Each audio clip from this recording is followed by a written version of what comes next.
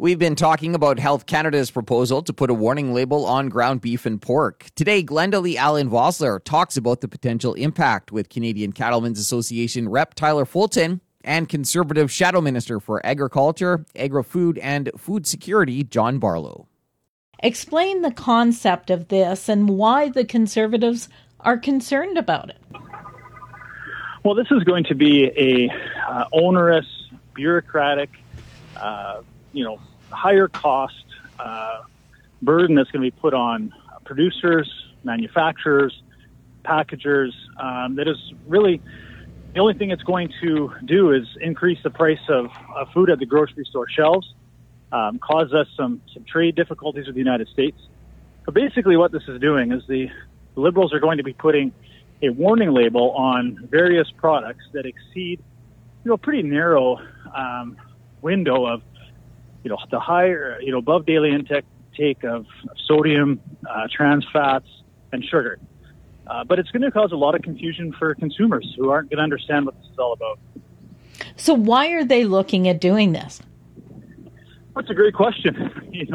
I have not had a single consumer or a single Canadian, certainly not a single producer that's thought that this is a good idea or has asked for this. So I honestly don't know where this initiative is coming from. This is something that's been in the works for a few years, and we've been pushing back on it. Hopefully, we're certainly hoping they've realized the error of their ways and abandoned it, but now it's come back, and it looks like they're going ahead with it full steam ahead. According to the Conservative statement, if Canada actually goes ahead with this, we would be the first jurisdiction in the world to self-impose this system. We would be the first country in the world to be putting warning labels on single-ingredient whole food products like beef and like pork. No other country has gone down this road. We know from the initial early studies that have been done, this is going to cost the economy and the agri-food industry about $1.8 billion, and those costs are going to be passed on to consumers. That's just a simple fact of economics. And we already know the United States has listed front-of-pack labeling with Canada as a trade irritant, so they are very well aware of it. And so this will certainly, or could potentially impact our beef exports to the United States, and groups like RCAF, who are pushing for the return of country of origin labeling, could definitely use this as a tool, saying, hey, look at Canada. Even they don't think their beef products are safe or their pork products are safe. So why should we be importing those products? It really is nonsensical. And then when you think there's going to be a warning label on ground pork, ground beef, yogurt, some cheese, there's not going to be a warning label on diet soda or some gummy bears. It just doesn't make sense. John Barlow is the Conservative Shadow Minister for Agriculture, Agri-Food and Food Security. Joining me now is Tyler Fulton. Tyler is a spokesperson for the Canadian Cattlemen's Association. And Tyler, let's get the CCA's perspective on the fact that Health Canada is proposing these warning labels. It's really concerning to our members, cattle producers across Canada. And in particular, the cow-calf sector, which makes up several thousand, members across the country, are concerned because of the real economic pressures that are on our operations today. You don't.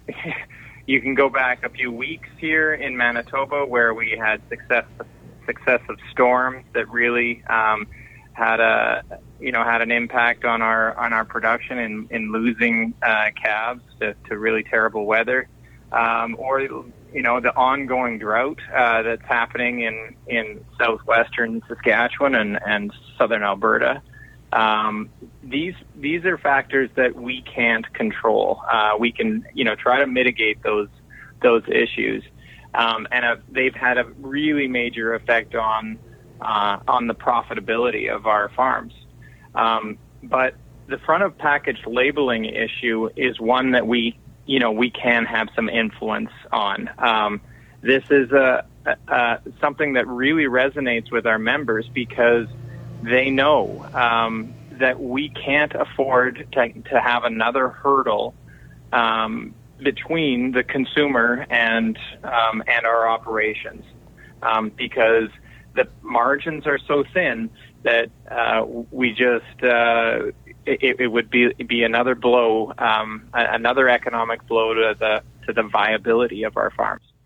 Another concern has to be trade issues. The U.S. already kind of raising the flag on this, right? That's right.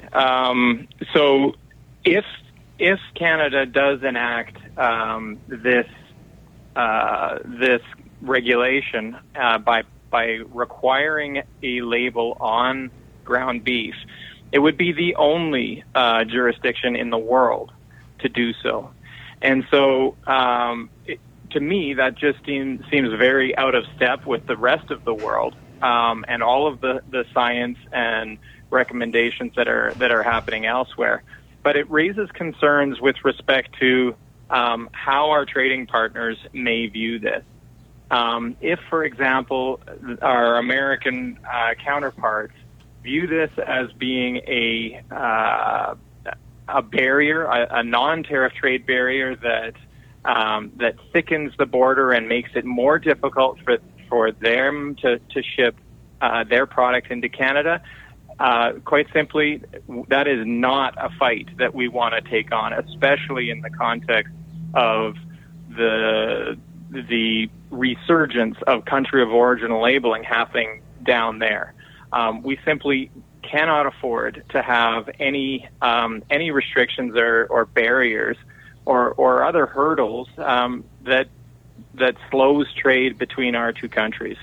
It just seems as though it's one more hit to the cattle industry these days. That's the reason why this issue resonates so strongly with our members, because it feels like we're being targeted when we're down, when we've had such a tough go of it. Margins have been tight for 5 years or more, and then we've had these sequence of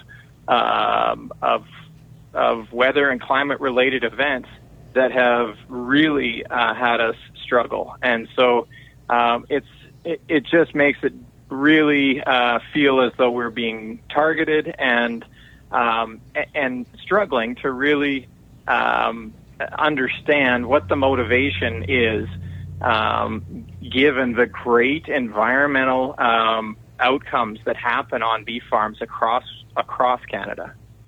Overall, final thoughts, key comments you would like to leave with people today? It's really important, I think, that we all advocate and press to hopefully be able to convince them to exempt the ground beef and ground pork, for that matter, exempt them of the rule that they're suggesting of placing a high in saturated fat label. That's Tyler Fulton with the Canadian Cattlemen's Association.